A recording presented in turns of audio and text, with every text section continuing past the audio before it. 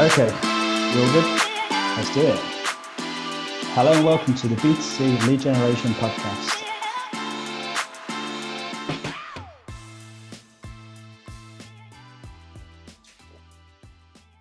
Welcome back to the B2C Lead Generation Podcast. My name is Daniel Hopewell, here with Simon Delaney, and this is episode 53, Level Up Your Lead Nurturing. And if you listen to our first podcast of the year, which is a month or so ago, you'll know one of the predictions we had for 2022 is that lead nurturing will become more important than ever this year.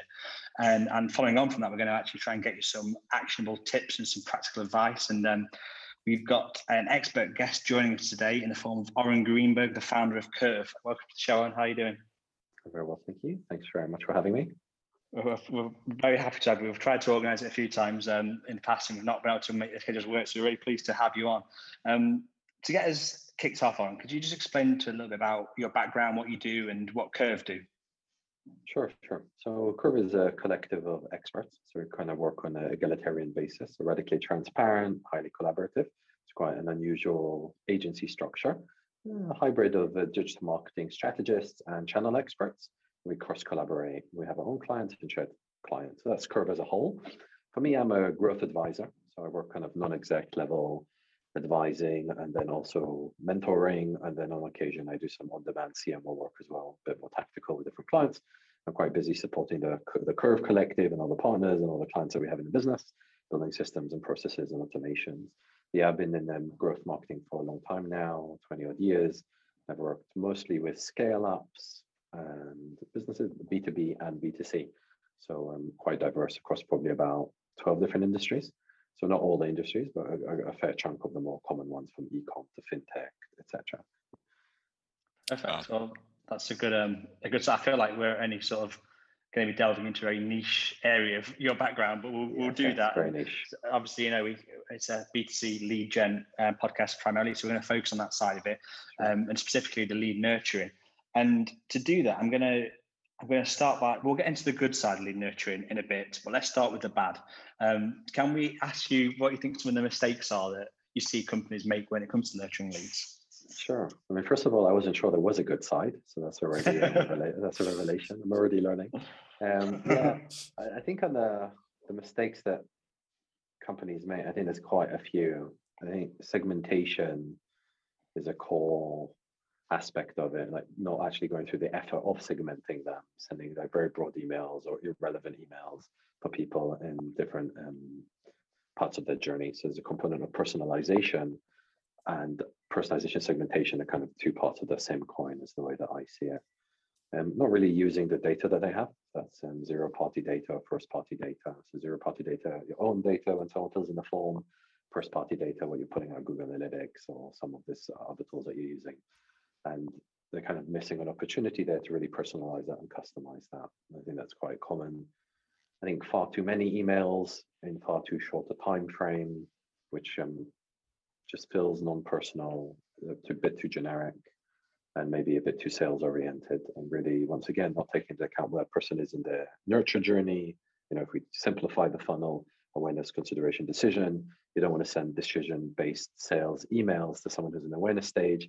So this doesn't resonate well with them. So it's another common mistake.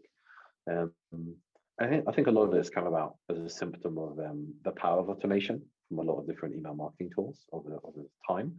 And I think people are just not upskilled in it, or they're not really receiving it. They're not the recipient of the email sequences that they're setting up. I think they're also under a lot of performance pressure to try and drive a result. And one of the instincts is, okay, let's send more emails. But actually what you do is you increase the churn. So maybe you'll have a short-term impact, but then long-term you're churning through your email list. That's going to impact deliverability, which is not positive. If people aren't opening your emails, that's not good. Or people are unsubscribing on alarming rates because you're bombarding them. And so those are some of the kind of the big picture, most common issues that I come across in the lead nurturing.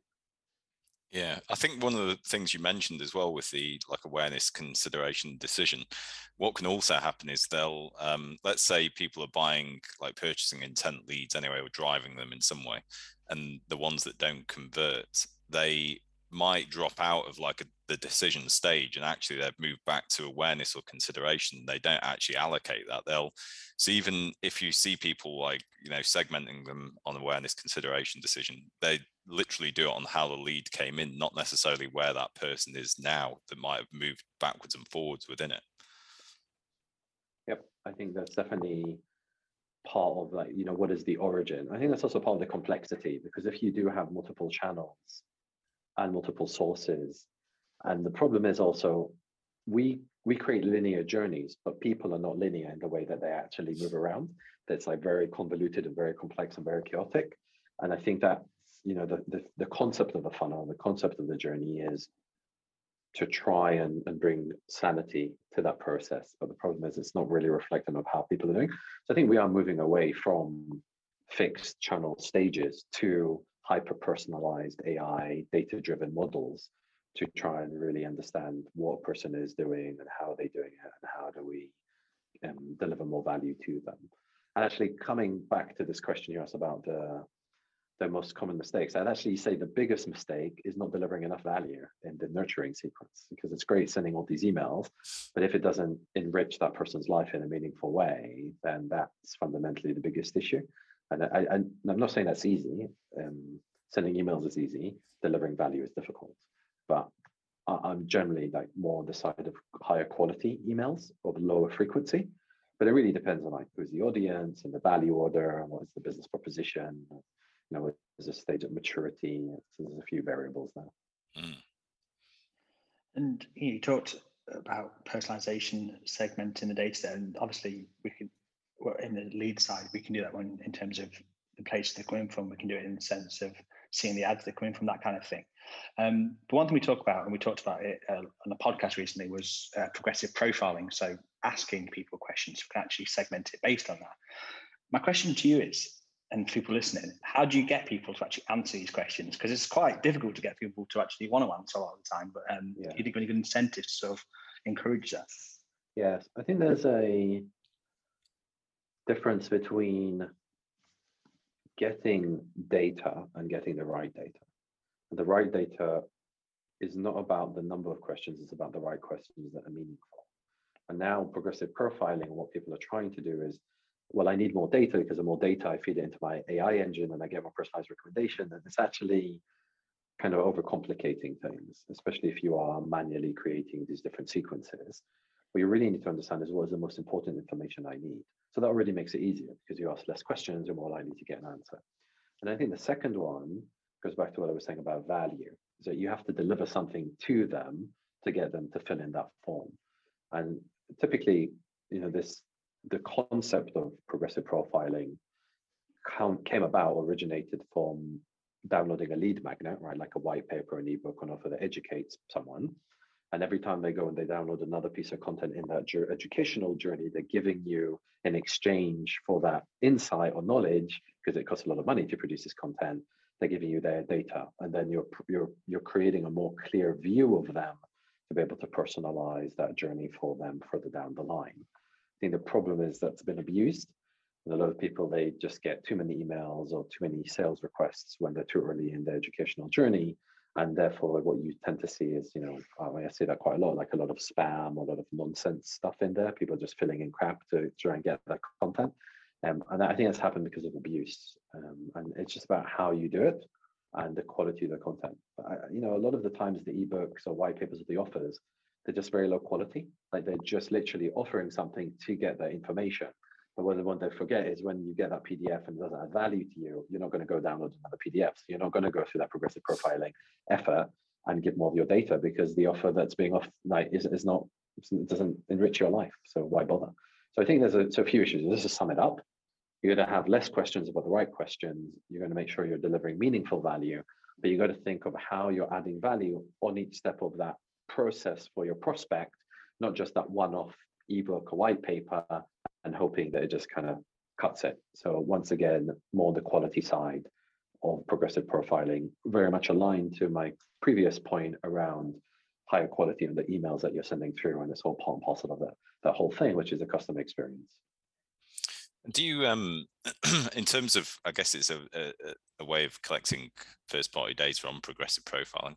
How do you feel about taking the nurturing into other channels? So I don't know, via SMS, but say you don't have the SMS number, you want to collect it via an email or their postal address or something else, and then carrying on like the nurturing funnel in different places. Do you think that has a value, or do you stick to one place? Or Yeah, it really depends on the type of offering and the customer type.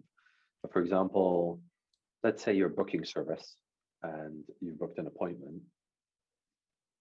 It makes sense that you send me an email reminder, but it makes more sense you send me a text message because I'm about to show up to this appointment with this person, like a hairdresser or a massage or whatever it is. And the immediacy of a text message, because everyone's always on their phone, you're going to get a text message because it beeps, so it commands your attention in a way that email doesn't, right? And also, if you look at how many text messages we're getting nowadays compared to how many emails we're getting nowadays, kind of cuts through the noise. But if you're sending me text messages to read an email that you sent through and the email is informational, that doesn't really make much sense, does it? So I think the key here is not thinking about cross-channel, it's thinking about what is that audience's experience, how relevant is that channel for them. I've definitely seen it abused where you're like bombarding people on like a notification and an email and a text, and it's like, what is this? So I think the problem is really when you have multiple systems that are not well coordinated in one centralized place and it's firing from different places, or you have different departments who own different touch points in that customer or journey, and they're not liaising with other departments. So they're sending it from one department, they're sending it from another department. The customer's getting 19 emails from 4 different departments. I've seen that as well. This happens typically in larger enterprises, and that's a complete mess as well. So I think there's a few considerations, but really there has to be one homogeneous journey that's well thought out. And then the channel orchestration needs to be pertinent to that service offering, that customer and their experience. And that's how I think it needs to be orchestrated. One mistake, I think I'd say the most familiar mistake we see it over and over again, and we talk about it quite a lot, is companies, when it comes to nurturing, they fall into the trap almost accidentally of just talking about themselves, talking about their product and service and saying how great they are. And it's almost like, I don't know, we say, show how you're adding value to the customer, like you were saying, I think show how you benefit them. But it's almost like if that doesn't work, they just revert back to that initial thing of talking about themselves. And it happens all the time. Why do you think people fall into that trap? Yeah. I think there's 2 main reasons. I think the easy answer is it's easy. So people do it because it's where we view the world from our eyes and everything we see is from our perspective, and biologically we're kind of anchored in that way. But I think it's just easier to resolve. But I think there's a deeper reason, and that's because there's a lack of process, and the lack of process is a symptom of a lack of knowledge and experience. So really, it's a lack of experience and knowledge creates it. But the lack of process is there's not enough real in-depth research that's done of the customer. There's no ongoing qualitative and quantitative insight that's being drawn that's customer-centric, extraction of their needs, extraction of their pains, tailoring that to different messages, testing that out. There isn't really rigor to the methodology, and there's a lack of data, of information to create a more impactful experience for the customer. And because of this lack of process or symptom, people just resort to the speaking about us. But really, it's typically the way I see it is the people who are sending these emails, if you look at their job title, it's like a junior marketing exec. So someone hires someone to just send the communication to the customers. And you're like, why? Well, because we want to be top of mind. And that's logical. It's sensical to be top of mind. It's important to remind customers we exist. But it's only one of the key pillars of building a meaningful relationship. It's just one aspect. And it's the most superficial aspect. So you really want to kind of capture those other aspects. And it's all about the value. And when I use the word value, it's the sum of all of those different aspects. And what you really want to be, you want to be customer centric first on delivering value through understanding your customer. And then the sequences of the email and the content follows through from that. That's not what people do. They just kind of go for the most superficial aspect. They delegate it to a junior who doesn't really go deep. And then they just set up automated sequences because that's what all these tools are selling. All the everything from HubSpot to Acton, Eloqua. It doesn't matter which email marketing automation tool. And this is huge growing category. of automation, they're just like, use our tool, automation is the future. And actually, yeah, I mean, automation saves you time, and that's really critical and important. But without smart segmentation, personalization, and understanding the customer through research, you're not going to have a meaningful, sustainable long-term value. You're definitely not going to have a competitive advantage against your competitors who are putting in the effort. Now, if your competitors aren't doing that, so you're same, and you're not differentiated, and I guess it's just a question of like, what's your strategy? Are you differentiated somewhere else more meaningfully? Because if that's like if nurturing your leads, it's kind of mad to say, but if that's not where your growth is coming from, then don't put the effort and energy there. And that's possible. I've seen businesses where digital is a small part of their business, large part of their business is offline, and the digital lead nurturing is not so significant. So fine, don't put the energy there. Put that energy in the offline components of your business. If you are an e-commerce business or digital business, lead nurturing is fundamental, like a key essential part of you driving revenue and growing your pipeline. So how can you afford not to be smarter around it?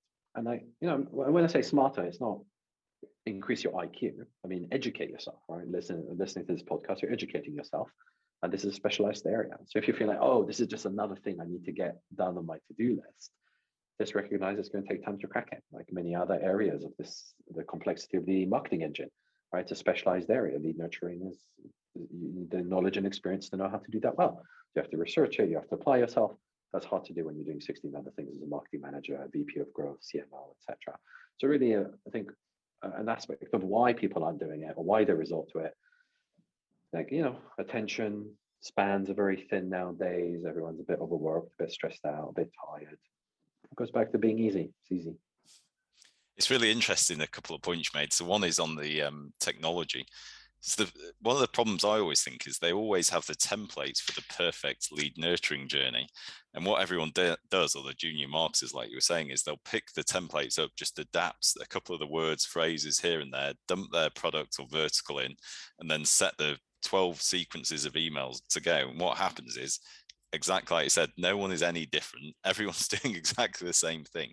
But I had one of our clients asked me about lead nurturing who did life insurance. They said, it's a heavily saturated market.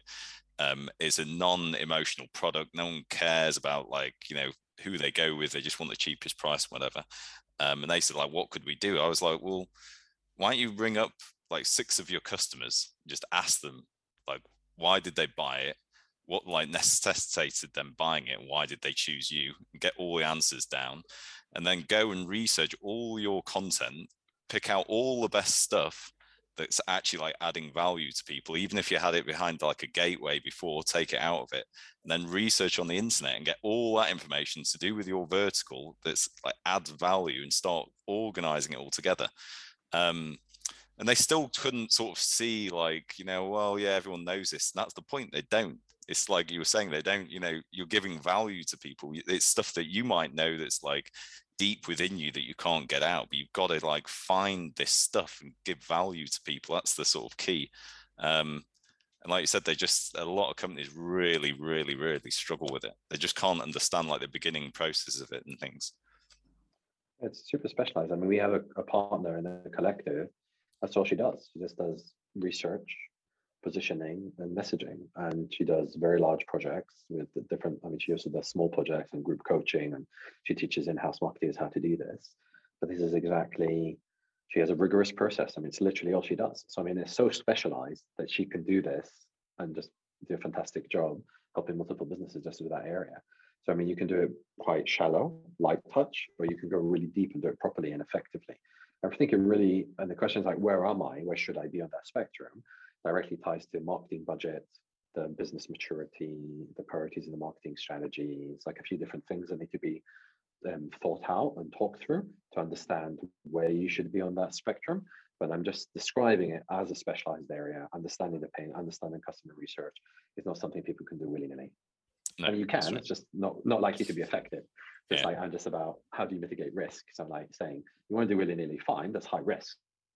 My job is to mitigate risk for my clients. So for me, I'm thinking, how do you apply rigor, process, structure, and depth for the right amount of resource to get the right result in the right time frame according to the objective? And that's why people effectively engage me, right? So you've got to think that through. And and see it. But definitely when you deep delve into it, you see it's a black hole of time and energy. I think, like you said, 99% of this stuff is knowing the right questions to ask. It's, you can ask loads of questions, not really get much insight from it, but there might be key things that you can really derive a lot of value from, especially with like qualitative stuff. Well, and quantitative, actually. If you don't understand the data you're looking at, what's the point? But that's the thing, that because it's like graphic design, everyone has an opinion. But if you're a skilled graphic designer, you know what the standards are, and you know if a design doesn't meet that standard. But just because someone has an opinion doesn't mean that they know what they're talking about. And asking questions is the same thing. Just because we can all ask questions, all human beings, we're like, the first thing my 12-month-old baby, when he starts speaking, I guess, will be like, why is the sky blue? Right? We just assume that because we're smart, we're knowledgeable, we can ask good questions. And no, asking questions is not the same as asking good questions. And producing a good logo, it's not the same as just producing a logo, because I can go to Photoshop and scribble and I produce the logo. But is it any good? No. So it's really about standards. And really, to improve the quality of the standards of the questions is a specialized skill. And you can learn that, but once again, you've got to apply yourself and you've got to prioritize that. Is that the most important skill to learn in order to have impact on the business? But it is specialized, and I don't want to underestimate the significance of going through a proper process with the right questions and getting the right insight, and doing that objectively, because it's a subjective bias, which is a massive issue for marketers. It's like where probably a lot of the problems happen. And I'd say the majority of problems that I see is, you can categorize it as two things. One of them is assumptions, and the second is subjective bias. And those two are the biggest problems for why results don't materialize. And then, once again, there's those two symptoms of lack of experience and lack of knowledge, right? So there's a foundational reason for why those two things happen. Cool. That's a really interesting point, actually.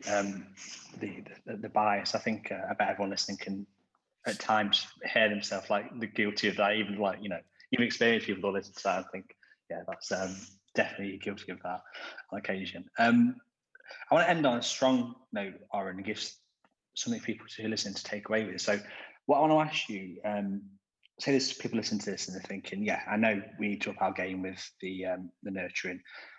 They're aware of it, but are they going to start today? What are some actionable tips, even just one or two that you think are the most important they can take with them and think, right, this is how tomorrow I can start moving my lead nurturing up a level? Yeah. The way I used to answer this question is I used to start going into the tactical components, or like giving tangible tips. But I realized that actually gives people a false positive. It kind of gives them a start, but it doesn't actually help resolve the problem. And now I guess we've learned this the hard way. I just bring in specialists to help me now. And you don't have to pay someone to do it. You can pay someone to help you do it and teach you how to do it. But my tangible tip would be, don't try and do this yourself if it's unnecessary. Bring someone in who's an expert, and that's either going through a specialized vendor who can make a recommendation for a consultant. But you don't need a lot of time, even if you spend 2 hours with someone who's very experienced in this area, to give you the structure and template that's personalized to you to go and execute on. You're much more likely to accomplish this rather than trying to pick it up together, trying to do bits and bobs from blog posts or reading white papers or listening to different bits of podcasts. It's just nowadays, if you want to do something properly, talking to the right expert can save you a lot of headache and time. And I reckon it's a worthwhile investment. If it's a big part of your funnel, it's a big part of where you're going to drive impact. You have to have enough leads to worry about nurturing them. So obviously, if you're not getting enough leads, secondary, first you've got to prioritize getting leads, right? So you've got to really kind of focus and think about how significant and important is this, but then go and find the right experts to pick their brain and help structure that to move you along. Because these quick hacks and like quick tips, it's not deep enough or meaningful enough. And I guess as an expert, if there's anything I've learned, and we do this across the business. I've got like 16 different experts, like from Integromat to ClickUp, or project management software, to like messaging copy. I mean, I've got different people that I go to who just know so much more around these deep vertical areas than I do.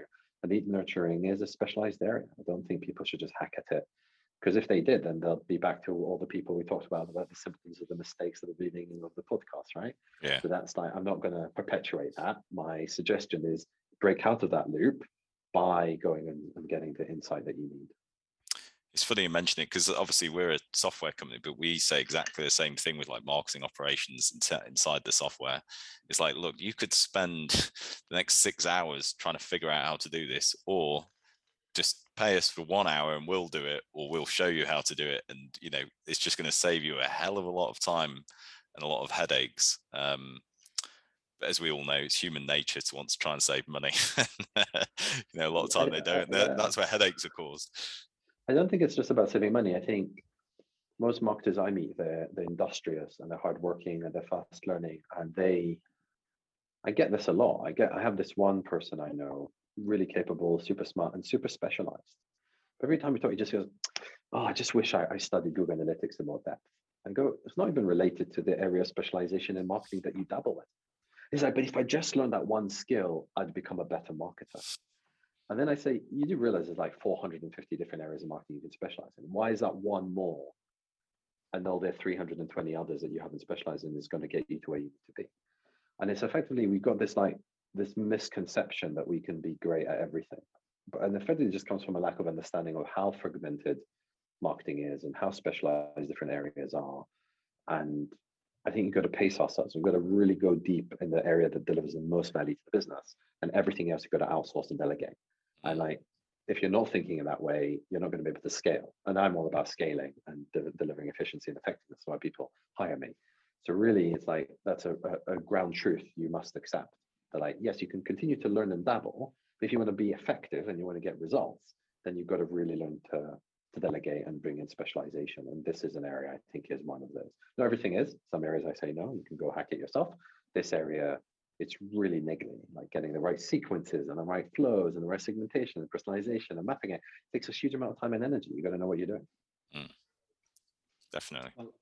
Well, I think that was a really nice way to sort that call. I think well, I know people listen will find loads of value from that. And I'm really pleased that we managed to get the call in eventually after a few failed attempts, a few failed internet things and whatnot. I'm really pleased that you managed to join us, and we've really enjoyed it. Thank you so much for coming on the show today. Yeah, thanks, Oren. Thanks so much for having me. Thanks for listening to the B2C Lead Generation podcast. Be sure to hit subscribe to hear more from those at the very cutting edge of the lead gen world.